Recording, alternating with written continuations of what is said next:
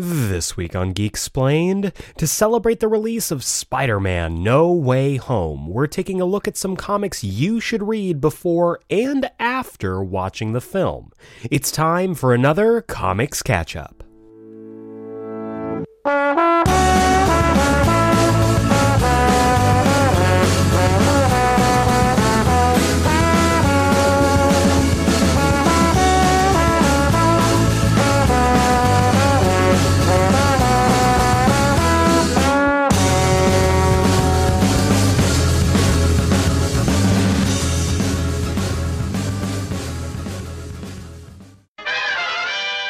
Welcome back to Geeksplained. I'm your host, Eric Azana, and today's episode is in celebration of the latest Spider-Man flick hitting theaters this week, as of this recording, Spider-Man No Way Home.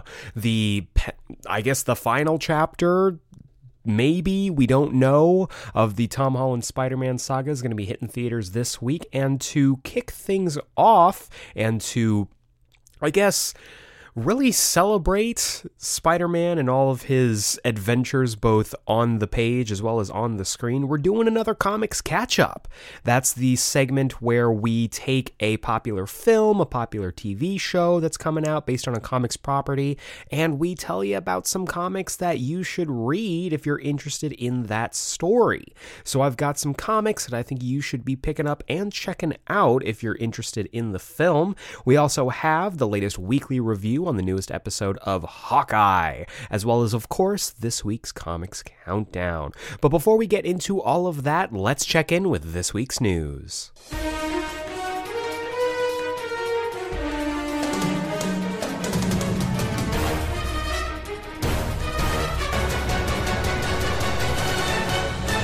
Alright, guys and dolls, let's talk some news. We have our 4 categories: film, TV, comics, and miscellaneous. Gonna kick things off with miscellaneous news because the Game Awards happened this past week as of this recording, and we've got some stuff I want to talk about. So first off, we got some announcements for a couple big games that are in the works. First off, Wonder Woman. Wonder Woman is finally getting her own game, though I still think Assassin's Creed Odyssey was a Wonder Woman game if you played it correctly. This is really exciting. We basically just got kind of a teaser with some voiceover from, I'm assuming, Queen Hippolyta. We don't know exactly what the game's about, but it is being developed by Monolith Studios, the game studio behind the Shadow of Mordor games, which means that we might be getting some crossover when it comes to the mechanics of those games.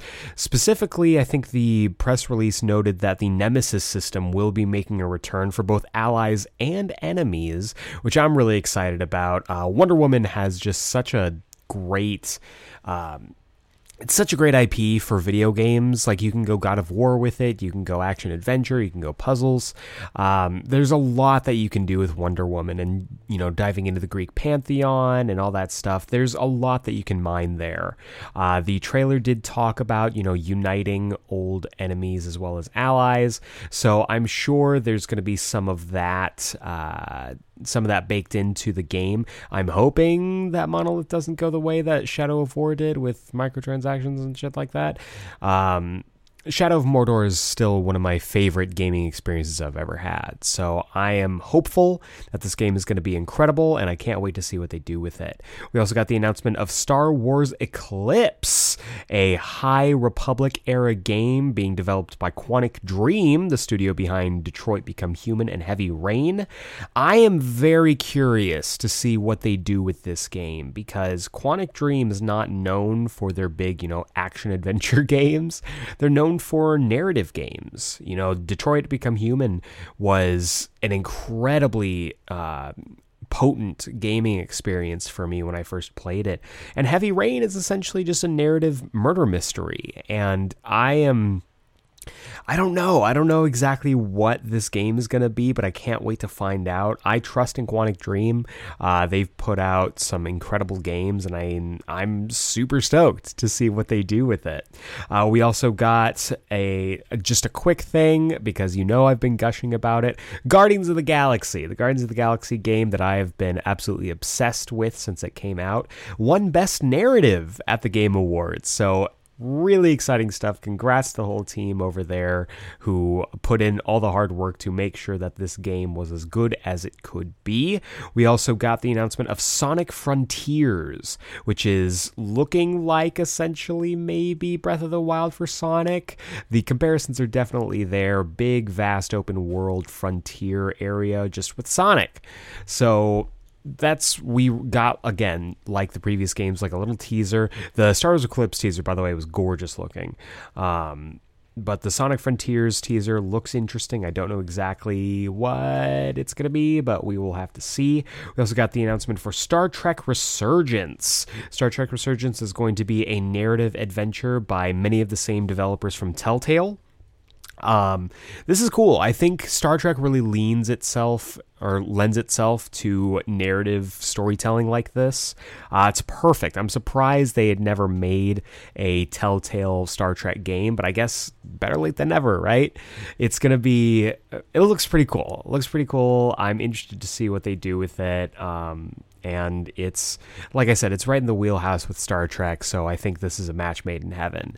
We got some gameplay for Suicide Squad Kill the Justice League. It looks fun. They did the right thing by putting Captain Boomerang front and center in that trailer. Gameplay looks fun. The four main characters, Harley Quinn, Captain Boomerang, Deadshot, and King Shark, all look like they have varied and different gameplay styles, which is cool. There's multiplayer. There's an open world Metropolis to run through. You're going to go up against the Justice League members. It looks interesting. I'm surprised that we still don't have like an official release date, because we got gameplay, we've got, voice acting, we've got cutscenes. So we'll see. I'm sure it's still this year, but time will tell. And then finally, we got a pretty incredible tech demo. The Matrix, which is on everybody's lips right now, because the next Matrix movie is going to be coming out, I think, next week as of this recording. So we got a tech demo for the Unreal 5 engine, I believe. Unreal 5 on the PlayStation 5, Xbox Series, and PC, I'm assuming. And it looked incredible. A lot of people are now hankering for a new Matrix game, which I would be down for. But this tech demo was incredible, just showing off the graphical leaps and bounds they've made, just all the tech that goes into it. It's very, very cool. And Unreal Engine is going to be something that is going to be powering a lot of games going forward. So that's it for the Game Awards news, but also featuring the Game Awards news, speaking of Sonic, we're going to hop over to film news, because we got the first trailer for Sonic 2.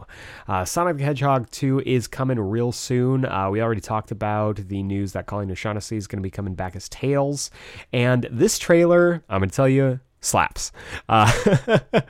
I still haven't seen that first movie, though I feel like we're kind of overdue now to see it, so I'm probably going to watch it with my partner pretty soon here. But the trailer looks great. Jim Carrey's back as Dr. Robotnik, Tails is showing up, and we got the debut of Knuckles, played by Idris Elba. Hype. Super freaking hype. Really, really cool. I had a ton of fun with this, and I can't wait to see this movie. But again, gotta watch that first one first. Next up, we also got two MCU pieces of news. First off, MODOK. MODOK is officially confirmed for Ant-Man 3. He's going to be one of the secondary antagonists alongside Kang. I don't know. I'm very excited. I don't know what direction they're going to go with MODOK, but I think Marvel needs to do the right thing and pay Nando V movies for the idea. But we'll see what happens. I love MODOK. I think the stop motion animated series on Hulu was kind of hit or miss for me. I didn't really enjoy it as much, but I wouldn't mind seeing Patton Oswalt come back for that, even though now he is portraying Pip the Troll as well. We'll see. We'll see who they cast. And then we got a poster leak for Thor: Love and Thunder. The fourth Thor film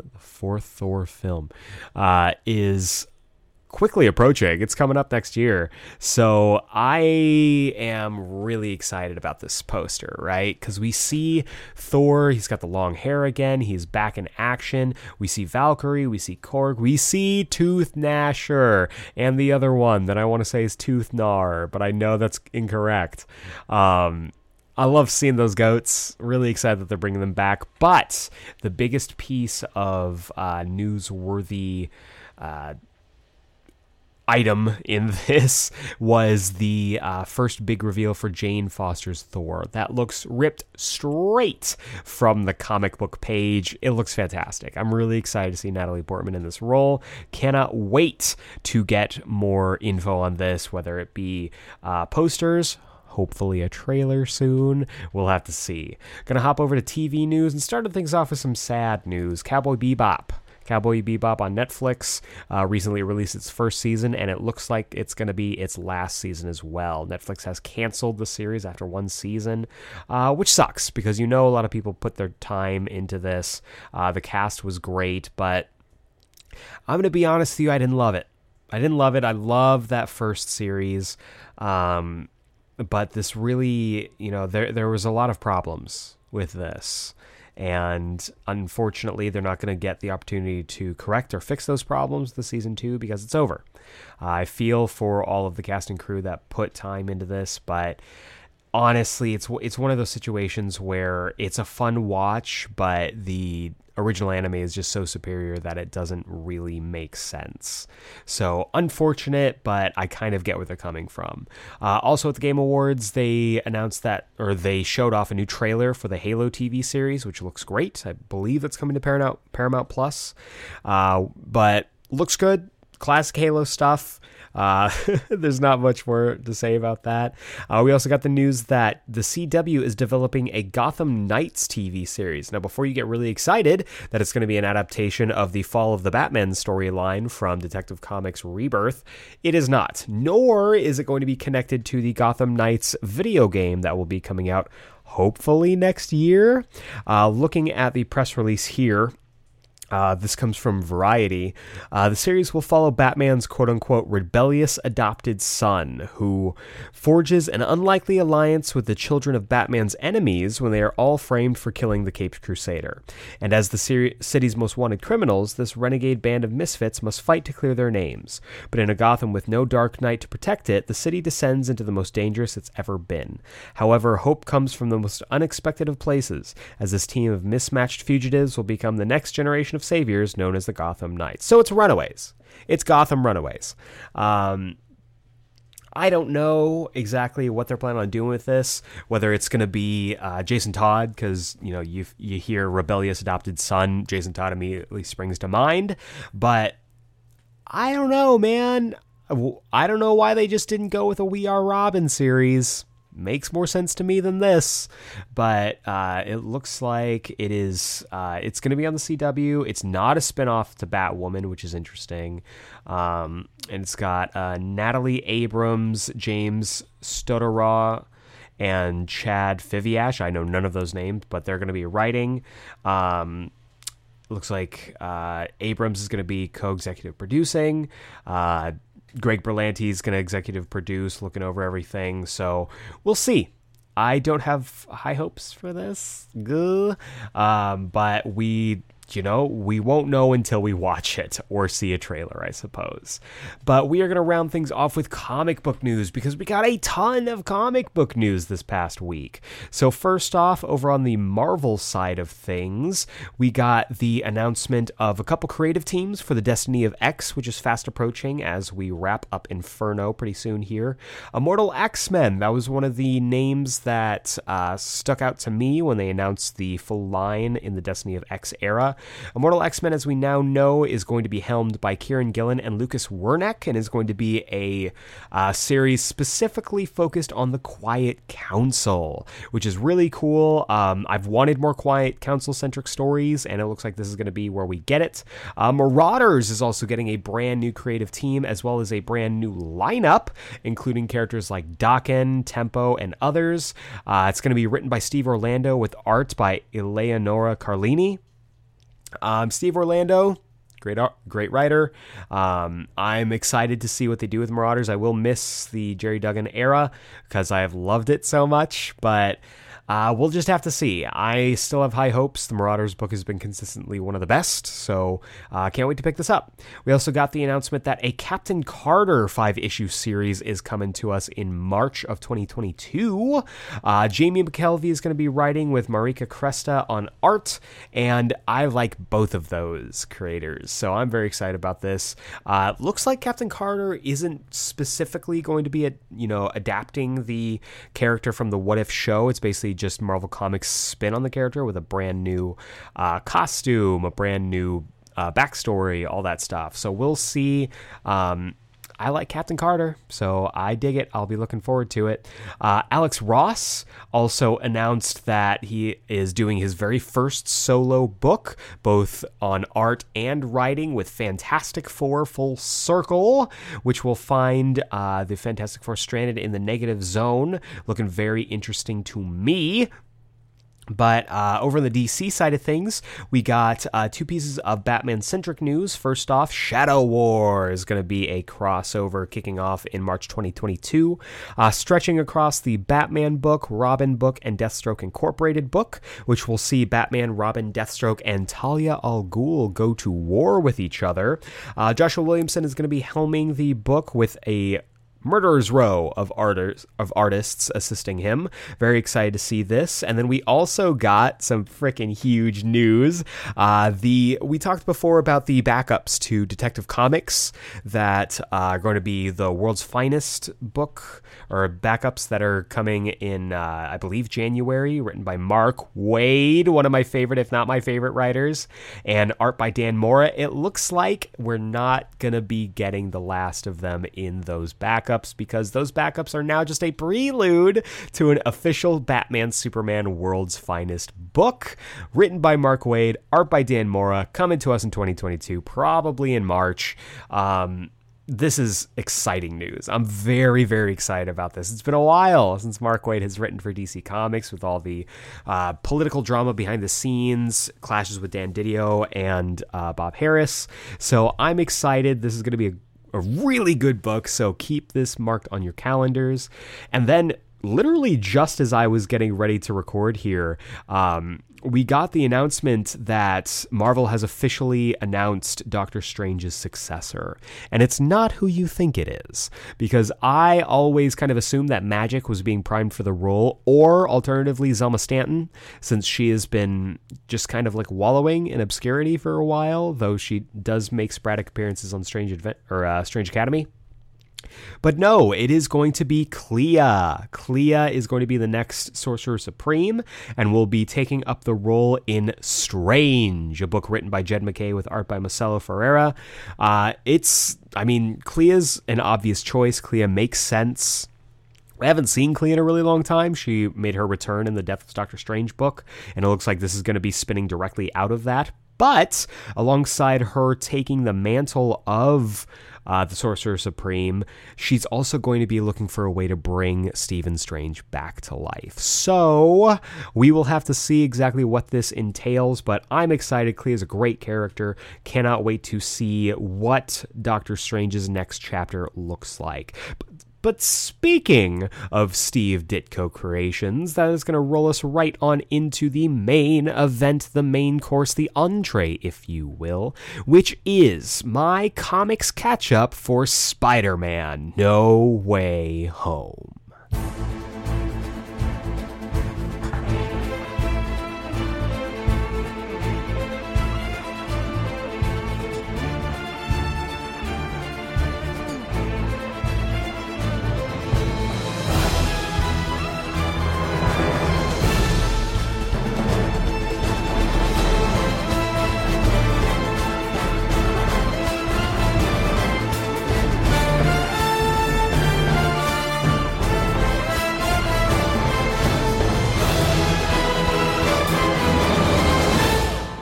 Spider-Man does whatever a spider can. And in the pages of Marvel Comics, Spidey's done a lot.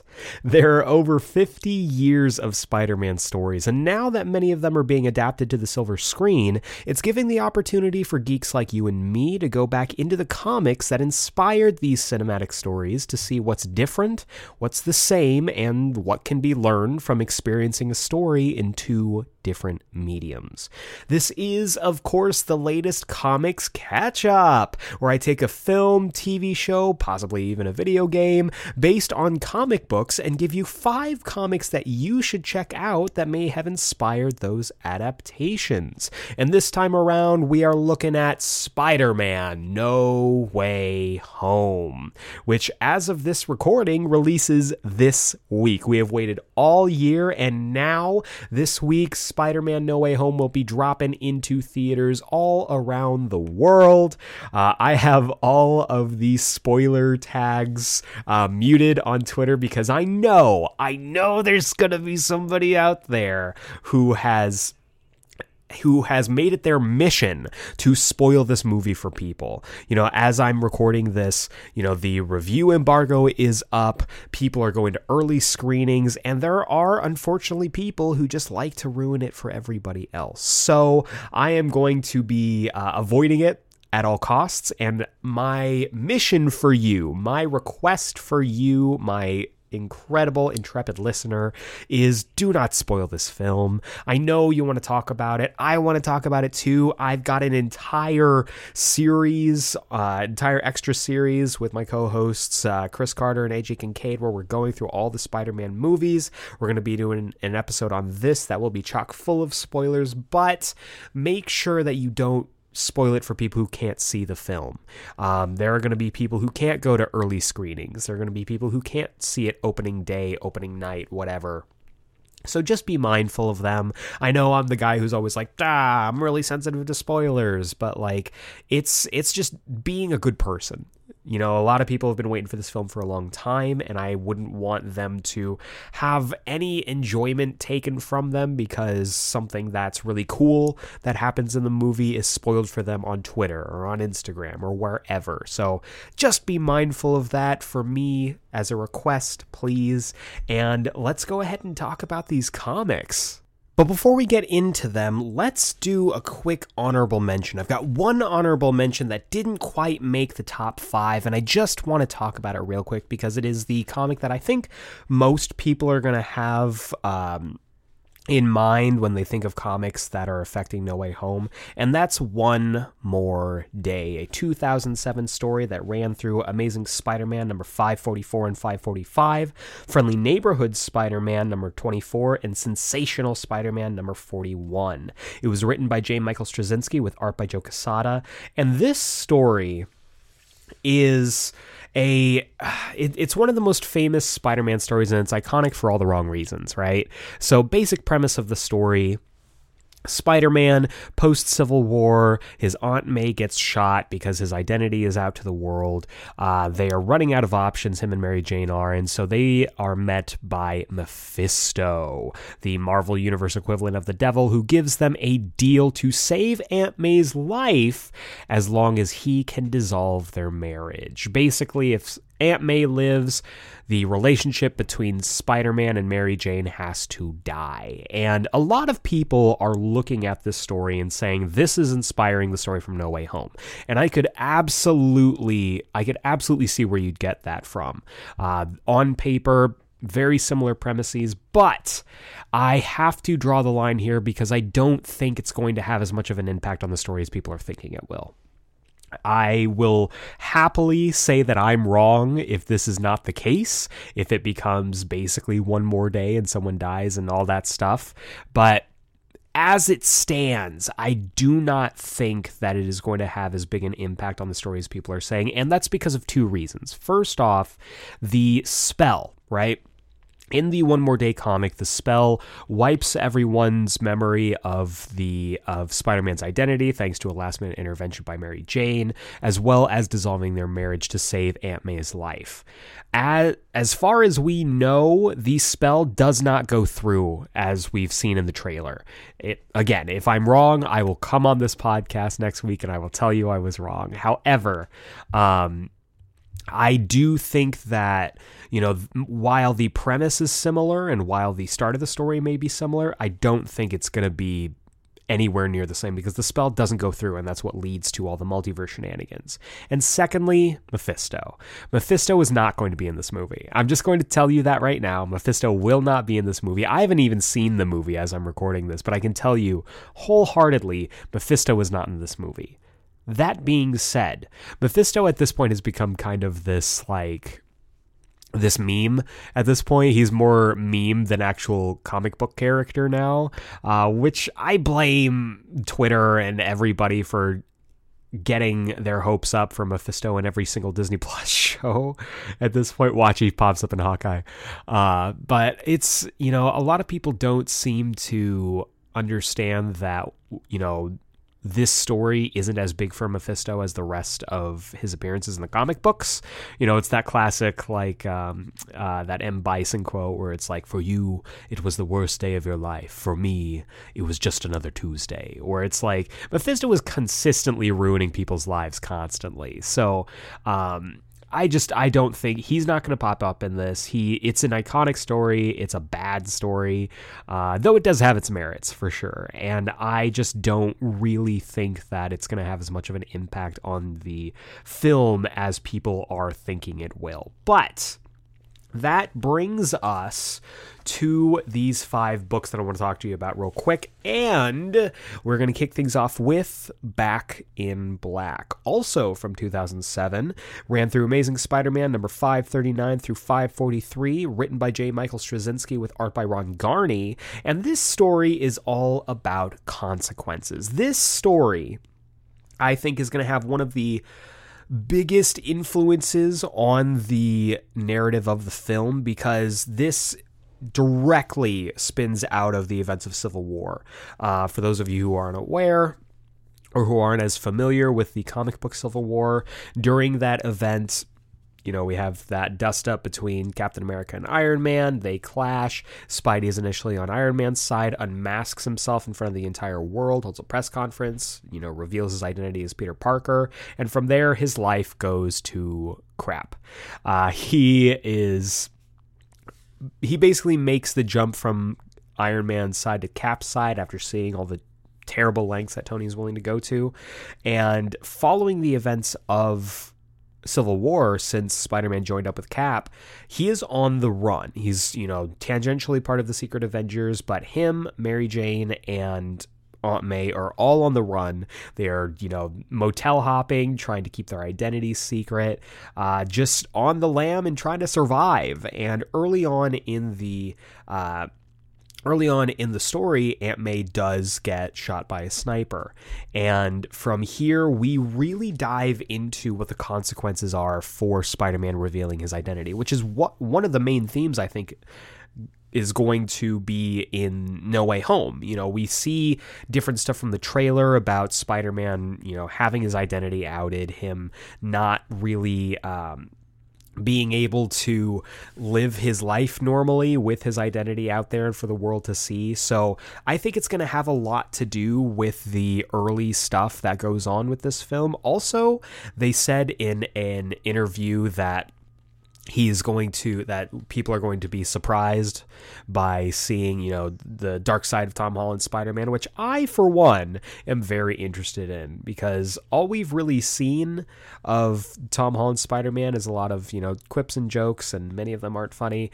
I'm sorry, I'm coming off of watching Far From Home, and I just, do not like that film. But in this story, we do get to see Spidey's dark side because, he's wearing the black suit. He's not wearing like the symbiote suit, but he's wearing a black cloth suit that looks similar to the symbiote suit. So he's already, desperate. He's already on the run. He's already in a really dark headspace. And when Aunt May gets shot, he goes on a one-man war against the entire sniper population of New York City, basically going from place to place and just going after these guys one by one. So all of it culminates with a clash with Wilson Fisk, which, as I'm sure you know, is heavily rumored to be appearing in Hawkeye, and how that might balance out with the appearance of Charlie Cox's Daredevil, perhaps making his return in Spider-Man No Way Home. Who knows? I am very excited to see how this story influences that. Of course, this story also leads directly into One More Day, sets the stakes for that. However, the reason I put this on the list and not, the One More Day stories, because I think more tangible influences are going to be seen from this story to that one. So look for some of those influences as the film goes on. Next up, we have the Marvel Knights run from 2004. This took place in Marvel Knights Spider-Man issues 1 through 12, written by Mark Millar with art by Terry Dodson and Frank Cho. And this book is interesting, right? Because Mark Miller or Mark Millar or whatever, however you want to say his name, is a polarizing figure in the comic book world. He's made some incredible stories, some stories that will, stand the test of time, some stories that will be, either already have been or will be adapted into film, TV, however. And his storylines tend to go a little bit too far. He tends to take a lot of artistic liberties with these characters, and he does so in Marvel Knights as well. However, the Marvel Knights treatment given to Spider-Man, I think, is an interesting example of a character and a creator who shouldn't work actually really working. Mark Miller, of course, was also the architect behind Civil War, so he's got, little bits and pieces with Spider-Man here and there, and this, of course, took place before that, so he had kind of free reign to do what he wanted with this character without any of the post-Civil War stuff having to get in the way of that. And I think it's interesting because this story, I think, is fascinating, right? So this story is broken up into 3 separate arcs where steadily you see Spider-Man have the odds stacked against him. There's a story in there. The second arc is dealing with the much maligned Angelo Fortunato, Venom. We get stories of the Green Goblin. We get stories of, as the story ramps up, Black Cat gets involved, and ultimately it becomes Spidey versus the world, because Green Goblin organizes the one-time only Sinister 12. 12 villains from throughout Spidey's rogues gallery of varying quality and fame are brought together to try and take the wall crawler down in the final act called Last Stand. And this is notable, I think, and relevant to the film, because we are going to see the odds stacked against Spidey with the amount of rogues that he is having to deal with. He has gone from 1 to 2 to now having to deal with an entire, possibly Sinister Six, who knows, in this next film coming up. And it's notable because this is the only time that Green Goblin is actually on the Sinister Six.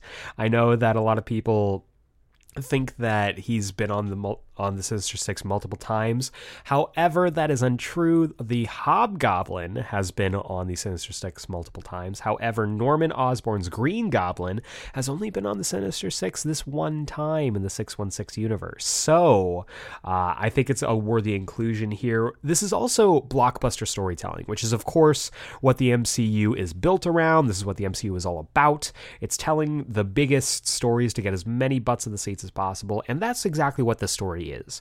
It does have that Marvel Knights flavor, where it's a little bit darker, a little bit more mature, we'll say, but the Terry Dodson and Frank Cho art is spectacular, and it helps to, kind of balance out the dark and gritty writing of Mark Miller and really still make it feel like an all-time classic story. There's some great redesigns here too. The Green Goblin redesign here is one of my favorites, really one of my favorite Goblin designs ever.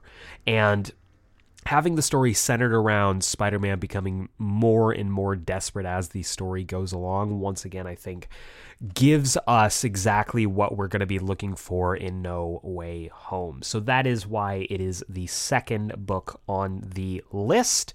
Next up, in the number 3 spot, we have Ends of the Earth from 2012. This ran through Amazing Spider-Man number 682 through 687, was written by Dan Slott and Stefano Caselli. And before you get the pitchforks out, yes, let's talk about Dan Slott for a second, because Dan Slott's Spider-Man is one of the longest running and most... I already used the word polarizing, but I don't know if there's another word to use here. One of the most polarizing runs on Spider-Man, one of the most polarizing characterizations of Spider-Man in his entire comic book history.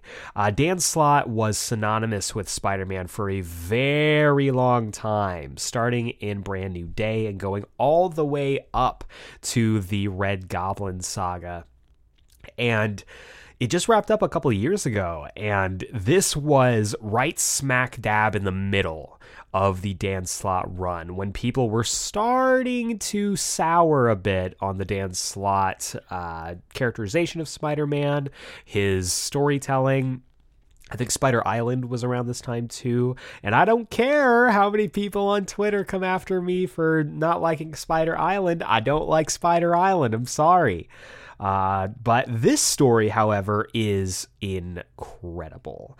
Basic premise of this is that Doc Ock decides that after he gets a diagnosis that he has only a limited time to live, he is going to take the entire world with him, essentially. So he constructs his own Sinister Six to basically ruin the world through climate change. And so Spider-Man has to team up with the Avengers to combat this worldwide threat. And what's really cool is that this is treated very much as an endgame for Spider-Man, which is how I think No Way Home is being treated as well when it comes to Tom Holland's Spider-Man. Having this worldwide threat, Doc Ock being a major figure in it, I think is already going to be, you're going to see a lot of the parallels between this story and No Way Home, with it also being a world-ending threat as well, an Avengers-level threat with the multiverse going on, the instability of the world, bringing in Doctor Strange, teaming up with him. This story has a lot of those threads in there as well. This also, as I said, teaming up with the Avengers. The Avengers are sent across the world to deal with different members of the Sinister Six while they are trying to get pieces for Doc Ock's big old doomsday machine.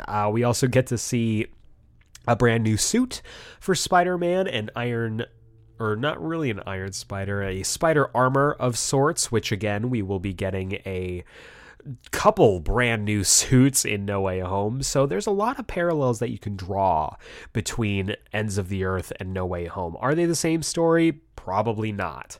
But having a Sinister Six story with Doc Ock at the center of it, I think is enough of a thread to pull to see that there will be a lot of similarities here. Doc Ock is probably, it changes from day to day, but it's a toss-up between him and Kraven the Hunter on who's my favorite Spider-Man rogue. And having him be at the forefront for not just No Way Home, but also this story is incredible. A lot of people can say what they want about Dan Slott's writing, but he always knew how to write Doc Ock. He always knew how to write Otto Octavius, and I will always be indebted to him for that. Plus, Stefano Caselli rules. Stefano Caselli's art is incredible. I love seeing how much his stock has risen since this story came out, and rightfully so, because even here in 2012, almost 10 years ago, this story was one of the benchmarks for Spider-Man storytelling when it comes to the visual medium. It's a fantastic story that I think every single person should be checking out, and it is, again, a blockbuster-style story that's contained just in the Amazing Spider-Man book, which I don't think people get a whole lot of anymore. having to grab 12 different titles alongside 40 different tie-ins. This one was self-contained. It was very tight. The pacing was fantastic, and it still held up as one of the best Spider-Man stories from the modern era. So that's why it's at the number 3 spot. At number 4, we have Happy Birthday. This took place in Amazing Spider-Man 57 and 58, as well as 500, though if you want to add in a little epilogue as well, you can include 501 and 502. This was written by J. Michael Straczynski with art by John Romita Jr. This is earlier on in the JMS run, much earlier on, and this was the big 500. And even though it is, this benchmark for the Amazing Spider-Man series, it's kind of an underrated classic. So basically, the premise behind the story is that Spider-Man teams up with Doctor Strange when the Mindless Ones run through New York City. They are absolutely decimating the city. It's Spidey's birthday. It's Peter Parker's birthday. He's dealing with everything that's going on in his regular life. He's a teacher at this point. He's married to Mary Jane, dealing with all the trials and tribulations of married life, working as a teacher. And on top of all that, with his birthday coming up, he is beset upon by the Mindless Ones as they tear through the city. Spidey teams up with multiple other heroes in the Marvel Universe and ultimately has to work with Doctor Strange to save the world across time and across space. If that sounds familiar, it does very much feel like this story has been at least partially looked into when it comes to No Way Home, with Spider-Man and Doctor Strange working together against a much larger threat to save basically everything, basically existence. It's a great story, and I always love seeing Spider-Man and Doctor Strange teamed up together. The two Ditko creations are just match made in heaven, and anytime that they get to team up, whether it's for big stories like this or whether it's for little stories, maybe half-issue stories, maybe one-page stories where Spider-Man gets to talk to a spider. I love that story. Anytime that they get to spend together, Peter Parker and Stephen Strange are magic, no pun intended. We also get to see in this story, again, as I mentioned, time and space being brought in. Spider-Man is thrown through a couple different timelines. I won't spoil them because they're fantastic and you absolutely need to read them. But it's really cool to see how that has influenced this story, dealing with multiversal stuff, all of the villains coming back, people who he's seen before or who hasn't seen before, trying to make sure that he is doing the best that he can to the best of his ability. And it's always a story about Spider-Man fighting from beneath, right? Spider-Man is an underdog by his very nature, and seeing him, try to navigate the multiple timelines he's working with the dimensional stuff also going on. It's very much seeming like this was a huge influence on Spider-Man No Way Home. This story also works as a celebration of Spider-Man. Spider-Man No Way Home is hopefully going to be the celebration of the character that we all want it to be. I will say, after watching Far From Home recently, I am worried about that now. However, I do truly believe that they are trying to make this as great a Spider-Man story as possible. So I genuinely think that this is going to be a, hopefully, fingers crossed, great story, just like Happy Birthday is. Happy Birthday is a celebration of Spider-Man, and more so it's a celebration of Peter Parker, the character who is constantly trying to fight against fate, it seems, to save the day, even as he is pulled in several different directions. It's a wonderful story, an underrated gem that everyone should go back and read, and it also has one of the sweetest Uncle Ben moments in the entirety of Spidey's history, and it's a moment that I would love to see taken up in No Way Home. There's a moment here at the end where Spider-Man, I don't know if I want to spoil this, but I'm just going to spoil it. Spider-Man wants to speak to Uncle Ben, and he he gets this great surprise, and there's a conversation that is had that I would love to see utilized or adapted into No Way Home. The MCU Spider-Man has criminally excluded Uncle Ben throughout his tenure, and I would love to see that corrected. So that is why Happy Birthday is on this list, which brings us to the final spot, which is The Gauntlet from 2009, running through Amazing Spider-Man number 612 through 633, the biggest storyline on this list. It was written by the Spidey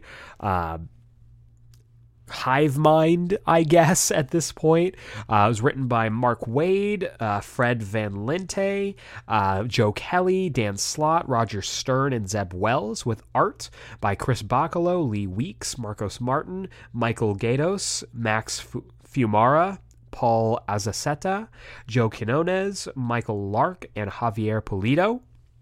And I apologize for anyone's name I mispronounced, but this is the premier Sinister Six story of the modern era. A lot of people are excited about the Sinister Six popping up in No Way Home, myself included, though currently we only have 5 here. We'll see if that 6th person pops up. I love this story because this is one of the finest examples of Spider-Man as an underdog in his entire run. This is essentially the greatest hits of Spider-Man. There's an interesting argument to be made for both this and I think, the Marvel Knights run, where I think the Marvel Knights run, while it's really bombastic, has a lot of great moments, doesn't have as great a staying power with people, and it's, I think, still a great entry point for people to read Spider-Man. The Marvel Knights run is very much, to me, what Batman Hush is to Batman, where it's this book where you can have a lot of fun. There's a lot of iconic imagery, has all of the best characters in there, but it's not, one of the best stories. And in that respect, The Gauntlet could not be further from it. Where Marvel Knights might be the Batman Hush for Spider-Man, this, I would say, is closer to a Batman R.I.P. kind of story, where Batman is put through the absolute ringer, and Spider-Man is as well. This has a wonderful lineup of characters, a wonderful lineup of villains for Spider-Man to go through. And it's more or less a story to wear Spider-Man down, where the story is kind of treated in episodic format, one writer and artist team taking an arc before handing it off to the next team for the next arc, and so on and so forth. Some of them come back for multiple arcs. But this really feels like the season of a TV show. It feels like, there's an episodic format, obviously, with the arcs, but there's also an overarching plot with this shadowy figure kind of pulling the strings. But this honestly has some of the most incredible stories for the Sinister Six characters. And I know a lot of people have put a lot of focus on the villains this time around. Rightfully so. We're getting back some of the greatest villains that Spider-Man has faced on the silver screen, as well as the Lizard. And I joke. But seriously though, it's good to see that this story puts the focus on the villains. There are some amazing stories that I want to highlight here. Power to the People is an Electro story. It's the opening arc for this, and it's possibly my favorite Electro story. It's incredible. The character is treated really well, even though he is, of course, in conflict with Spider-Man.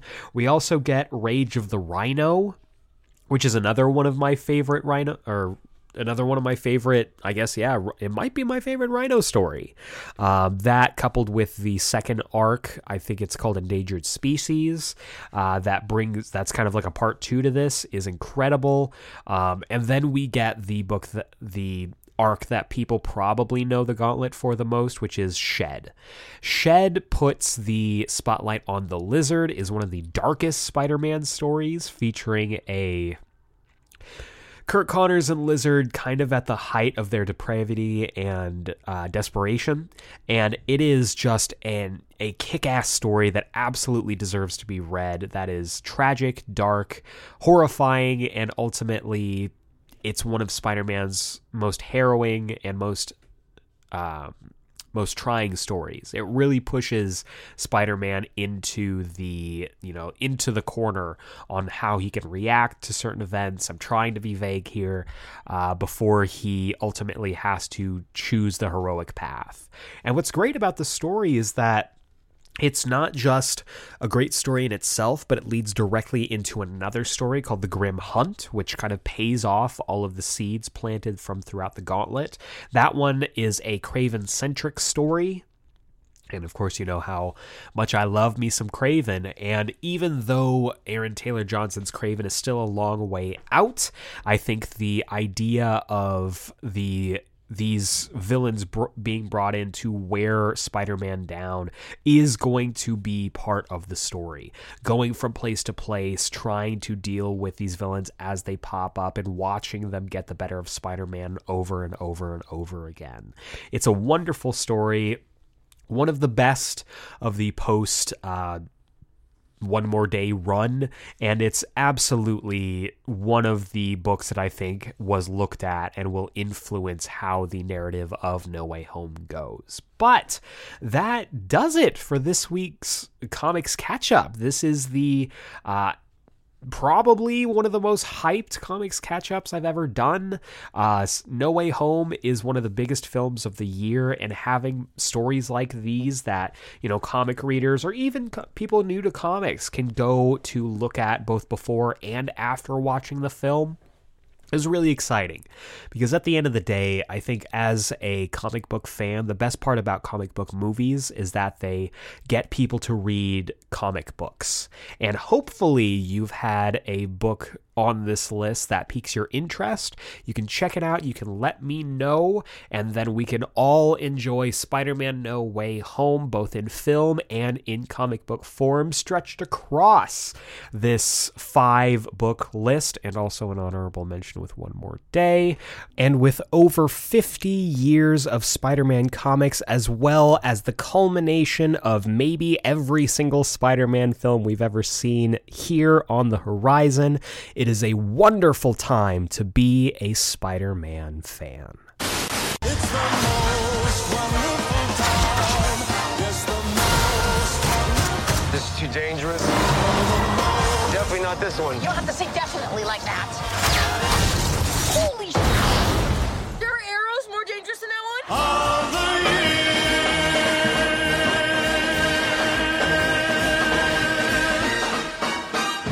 It is now time for the weekly review. This is the segment of our show where I review something weekly. And right now we're reviewing episode number 4 of Hawkeye, entitled Partners. Am I right? I continue to love this show. It's genuinely one of my favorite shows that I've watched this year. Every single episode I fall further in love with the characters, with the story. And it's just a ton of fun.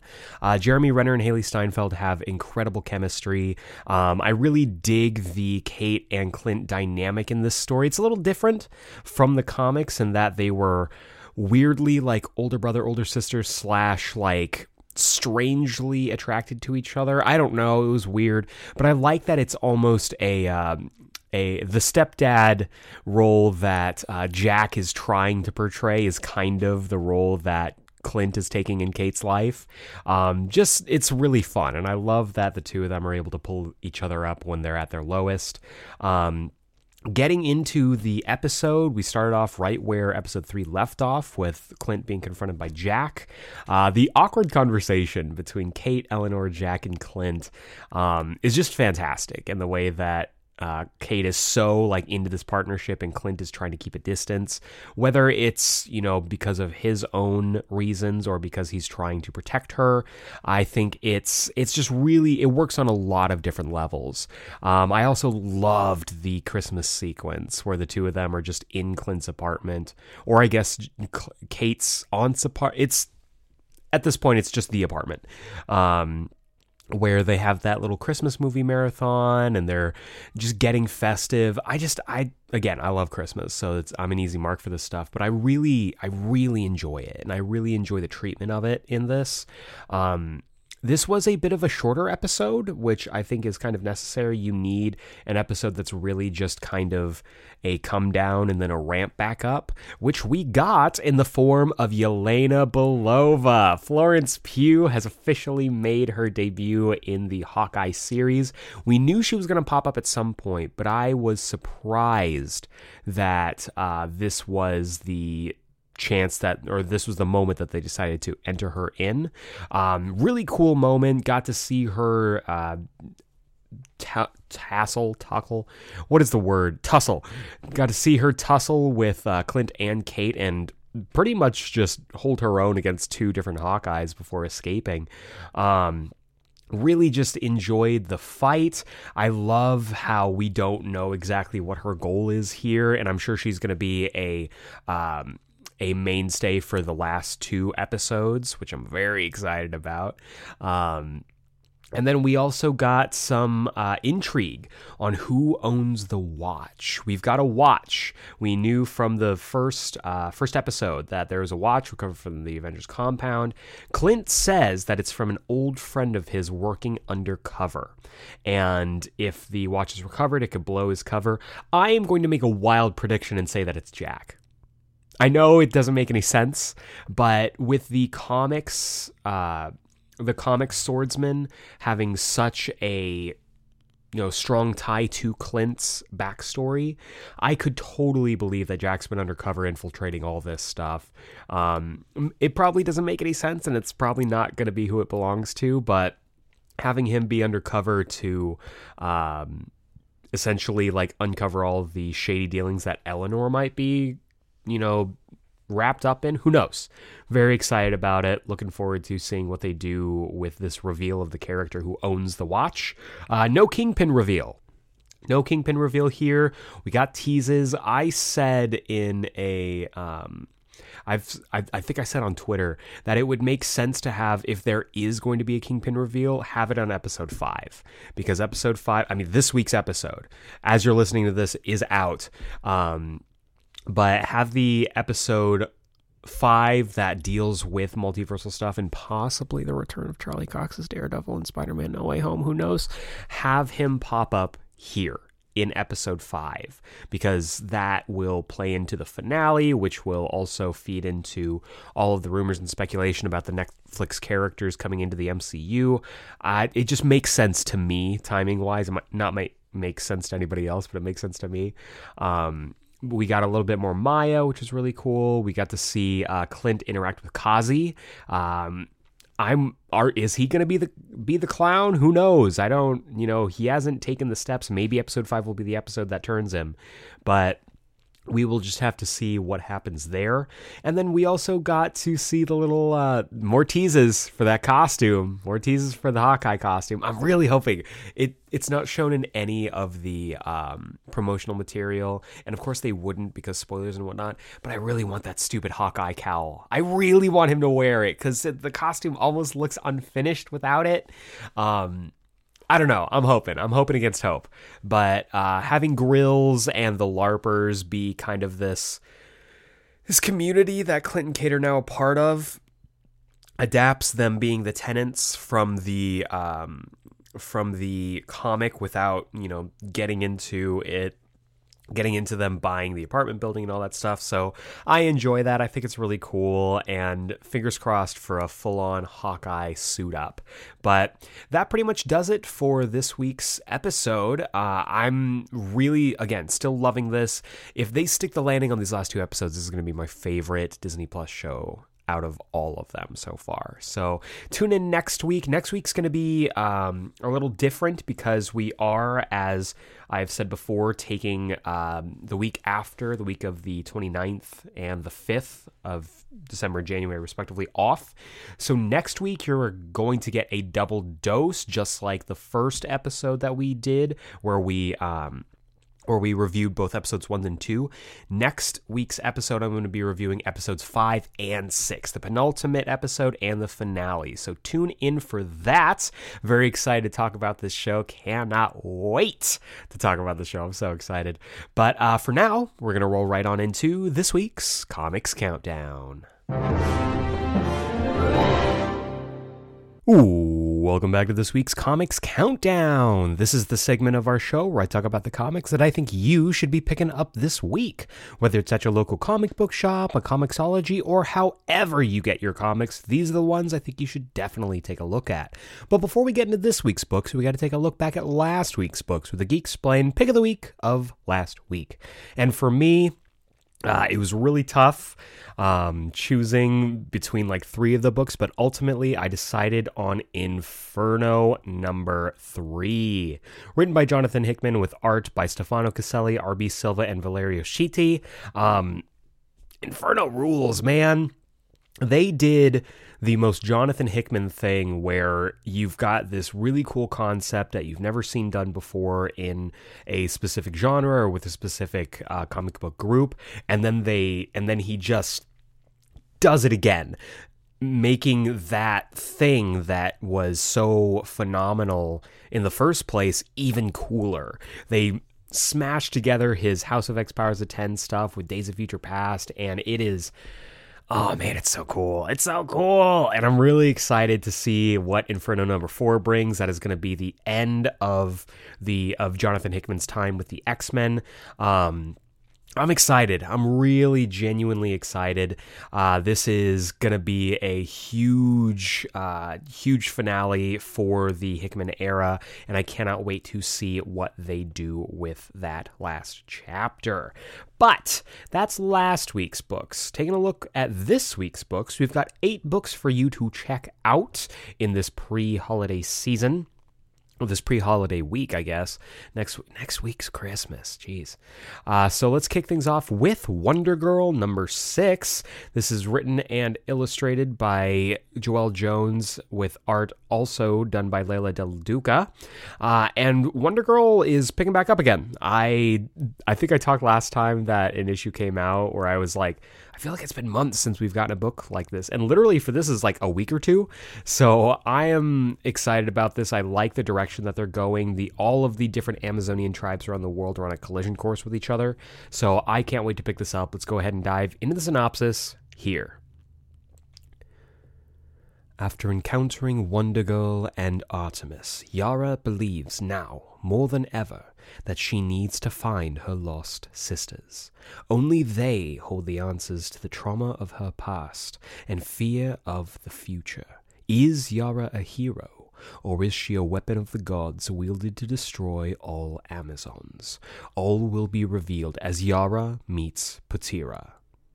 Patira is, of course, the other Amazon featured on the cover here. This is going to be interesting. Can't wait to pick this up. Next up, we have Robin and Batman number 2, written by Jeff Lemire with art by Dustin Nguyen. I really dug that first issue, man. I like this reimagining of essentially Robin Year One, bringing in Killer Croc, who is an undersung and underappreciated Batman rogue. I'm really excited to see and the art's gorgeous, the writing's great. It's just a great all-around book. So let's go ahead and dive into the synopsis here. Dick Grayson is struggling in his training to be Robin, and the Batman decides the young man needs a break and takes him to meet the Justice League. In an awe-inspiring moment, he meets the world's greatest heroes and their sidekicks. Will these Teen Titans get along? That's awesome.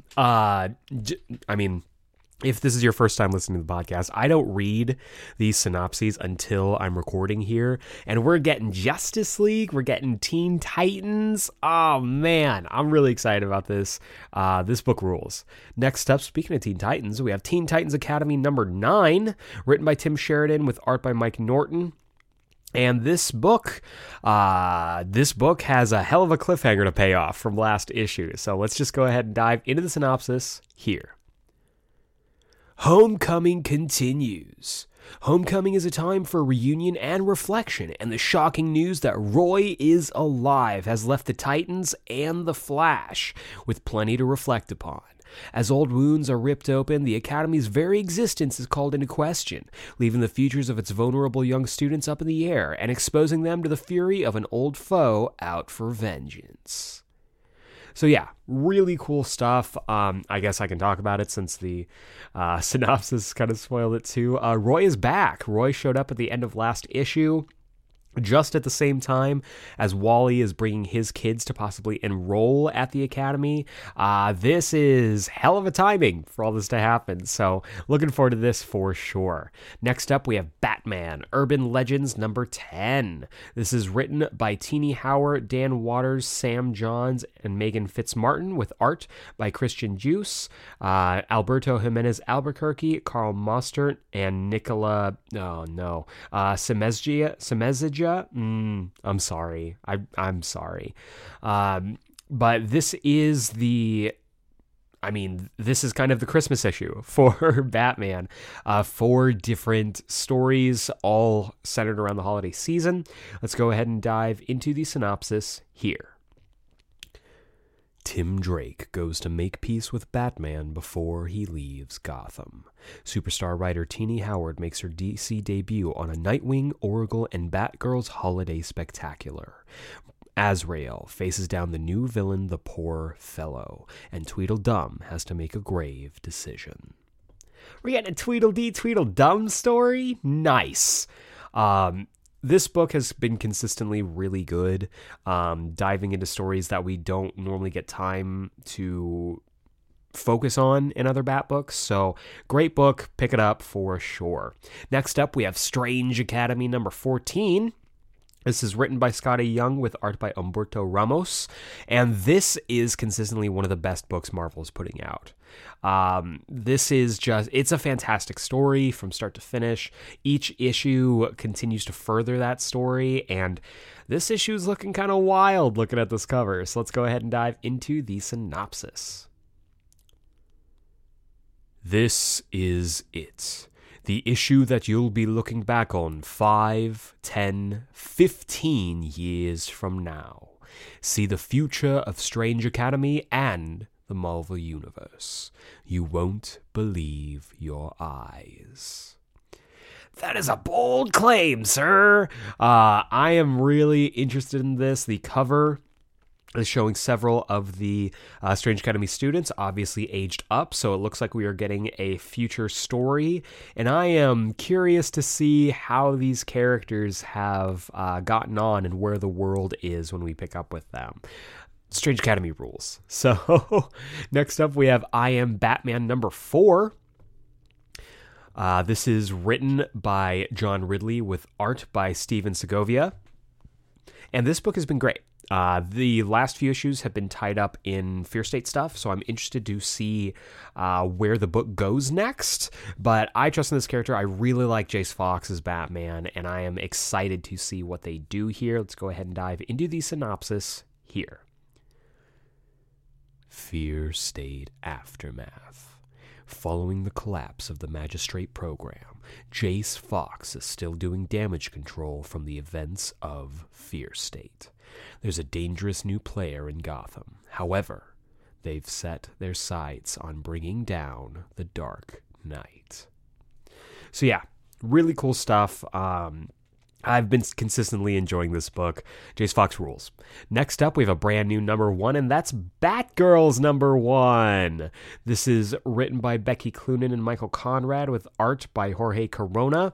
And, I mean, it's long overdue. It's long overdue, folks. We've been waiting for a Batgirls book, putting the spotlight on Steph and Cass, and now we finally have it. Cannot be happier about that. Let's go ahead and dive into the synopsis here. Hello?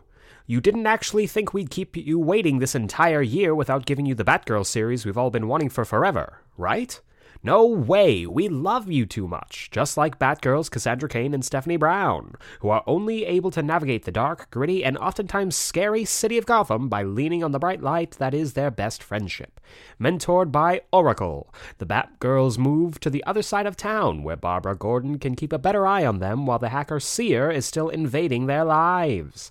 Steph may be too rash sometimes, and Cass doesn't speak much, but what they lack in similarities they make up for with their mutual respect and love for each other, and what makes them stronger together as Batgirls. And they may be good at kicking ass, but they are just trying their best to be normal teenagers, who will borrow the keys to a muscle car that belonged to a bad guy and perhaps give it a joyride around town without a driver's license. Then race to get back home to Oracle by curfew. Splashing the pages with bright colors against a dark backdrop of Gotham, Batgirls is the pizza slumber party of the year you won't want to miss. That is a big synopsis. And I love that the first half of it was like, guys, see, we do like these characters. Please believe us. So, it was just funny to me, but really, really excited about this. I'm glad they're getting their own book. It is long overdue, and I cannot wait to pick it up. But the big book of the week, the book I think you should absolutely be picking up is, of course, serendipitously, The Amazing Spider-Man number 81. This is written by Saladin Ahmed with art by Carlos Gomez, a brand new story arc for the Ben Reilly Spider-Man era, and a little bit of a crossover as well. Can't wait to pick this up. Let's go ahead and dive into the synopsis here. Beyond, Chapter 7. It's new Spider-Man versus newest Spider-Man. The Beyond Corporation paid a lot of money for the Spider-Man trademark and does not take kindly to an unlicensed Spider-Man running around Brooklyn. So it's up to Ben Reilly to take Miles Morales down. We're getting a Ben and Miles clash. I'm really excited about this.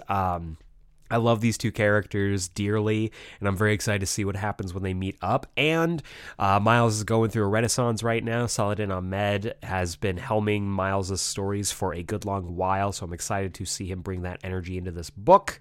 Cannot wait to pick this up for sure. Amazing Spider-Man is one of the best books Marvel's putting out right now.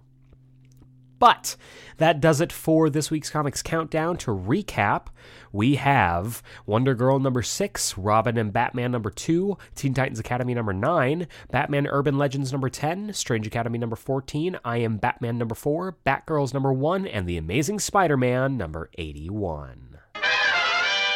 And that is going to bring us to the wrap up. If this is your first time joining us on the Geeksplained podcast and you like what I do here, feel free to subscribe on the podcasting platform of your choice and give us a rating and review. We drop new episodes every single Wednesday, and honestly, ratings, reviews, and especially subscriptions really do help me out, really helps the podcast out in this weird podcasting algorithm space, and gets us out and into the orbit of listeners just like you. And if you give us a 5-star rating and review on Apple Podcasts, iTunes, whatever you want to call it, I will read your review here live on the podcast. You can join the likes of our Dirty Dozen, including Seafire ND, Josh from Panels to Pixels, Matt Draper, Burrito Man 88, Doug from For Every Kind of Geek, Don Swanson, That Guy Brian, Mouth Dork, Dallas Meeks, Amazing Spider-Fan, Alok and AZ, and Sass. I want to say a huge thank you to every single one of these fine folks for their reviews, and I cannot wait to hear yours. I also wanted to say that huge thank you to all of you who do give ratings and reviews. We just got our 20th rating. We are officially 20 ratings in, and we are now officially a 5-star podcast on Apple Podcasts. Thank you, thank you, thank you to whoever you are that gave us that 20th 5-star rating. I'm sure the review is incoming. Hopefully, if not, thank you so much for that. Christmas came early for the Geeksplained podcast. We are officially 5-star rated. Thank you so much for doing that. If you want to be part of our Geeksplained mailbag, you can write into the show. Email me at geeksplained@gmail.com. Send your emails there. Put mailbag in the subject header, and I will read them here on the podcast. Like our very good friend, the real deal himself, Brian Real. He writes, "Hi, Eric. Hello. I hope you're doing well and being merry this December. I feel like there's something releasing this week that's super important and that everyone is really excited for. Maybe even to the degree that one of my favorite podcasts has been analyzing all of this character's movie appearances this month to get ready for it." You know, I can't think of what he's talking about. Anyway, he writes, "Oh, well, let's just talk about Daredevil instead.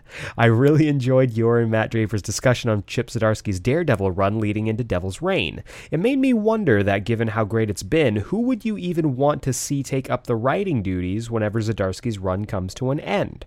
Much like Immortal Hulk by Al Ewing ending with such a definitive run, it's hard for me to even think of who could follow Zdarsky's take on Daredevil. Would you prefer he takes a well-earned rest before another writer tries their hand, or do you have a choice for if Marvel says hell no on to the next run? Looking forward to hearing what you think. Anyways, enjoy your week and whatever that movie is that's coming out this weekend. Be well and take care. Best, Brian." Brian, always good to hear from you, brother. This was an interesting question, and I thought about it. I put a lot of thought into it, and obviously my first thought was Tom Taylor. Tom Taylor is one of my favorite writers. I think he would do a bang-up job with the character, but he's already doing Nightwing, and he, I think, just signed an exclusivity deal with DC, so that Marvel Dark Ages book is going to be the last Marvel work he does for a good long while. If it were me, honestly, once the Zdarsky run is wrapped, I would put a pin on Daredevil for a little bit, allow that run to breathe. Chip did say, I think, on Twitter that the run isn't ending. It's going to continue post Devil's Reign, but we don't know what that's going to look like. And in the way that comics are nowadays, I mean, you just mentioned, you know, they did the Immortal Hulk run that wrapped up and immediately dove into Hulk by Donny Cates.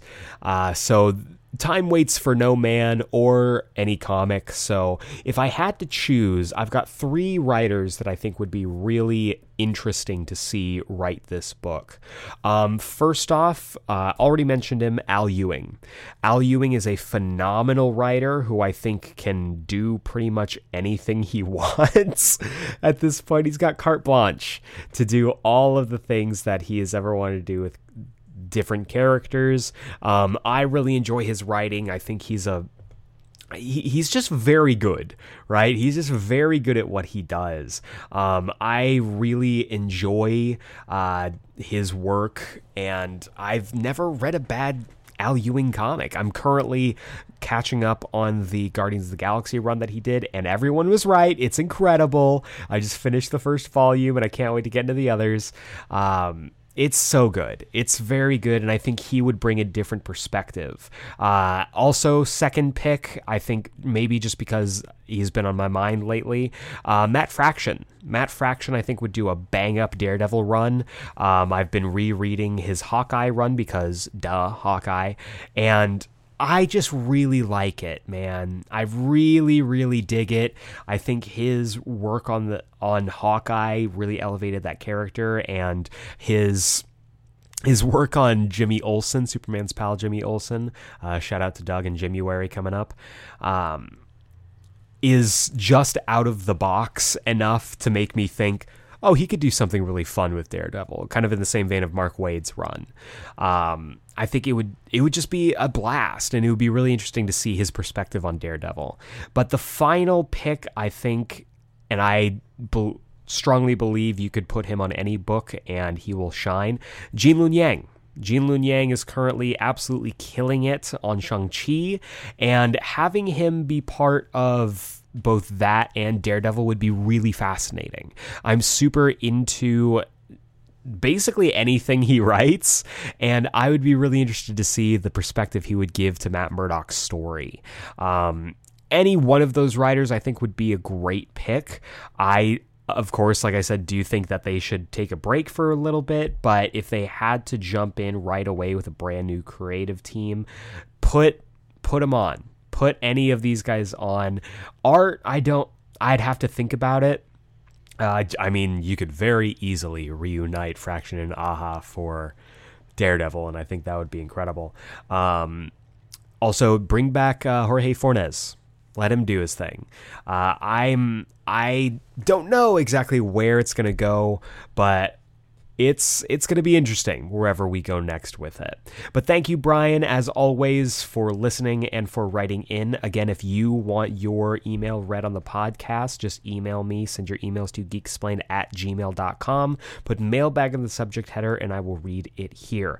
Finally, if you want to keep up to date with the podcast, get notified when we drop new episodes, as well as participate in polls that decide future episodes, or maybe you just want to shoot the shit with me on the latest geeky news, you can follow us on Instagram and Twitter.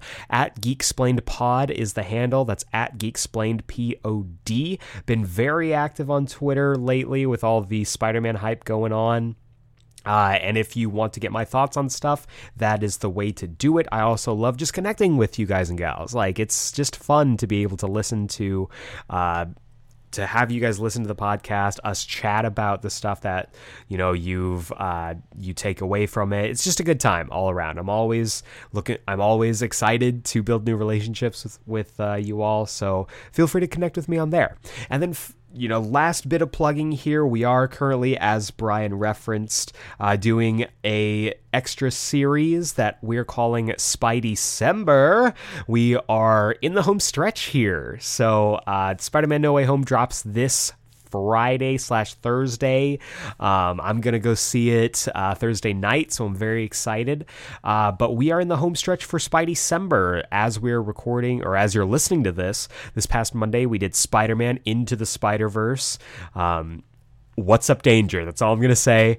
We also have, as you were listening to this later on today, you're going to be getting our review of Spider-Man Homecoming. And then this Friday, we'll be dropping our review of Spider-Man Far From Home. So keep an eye out for that. Just check the feed. We've got every single other Spider-Man film that came out before this on there up already. They have been some of our most listened to episodes, so keep doing that. I really appreciate you all listening, and I cannot wait to share the rest of Spidey-cember with you. But that is going to do it for this week's episode. We are nearing the final stretch here. Next week will be the final episode for 2021 before I go on hiatus for a couple weeks. And, it's crazy, right? 2021's almost over. I am kind of excited for 2021 to be over. On to 2022. Next week is going to be our big year-end wrap-up, talking about my favorite films, TV shows, comics, and video games. So tune in for that next week. Same geek time, same geek channel. But for now, for Geeksplained, this is Eric Azana. Thank you very much for listening. Stay safe, and we will see you next time.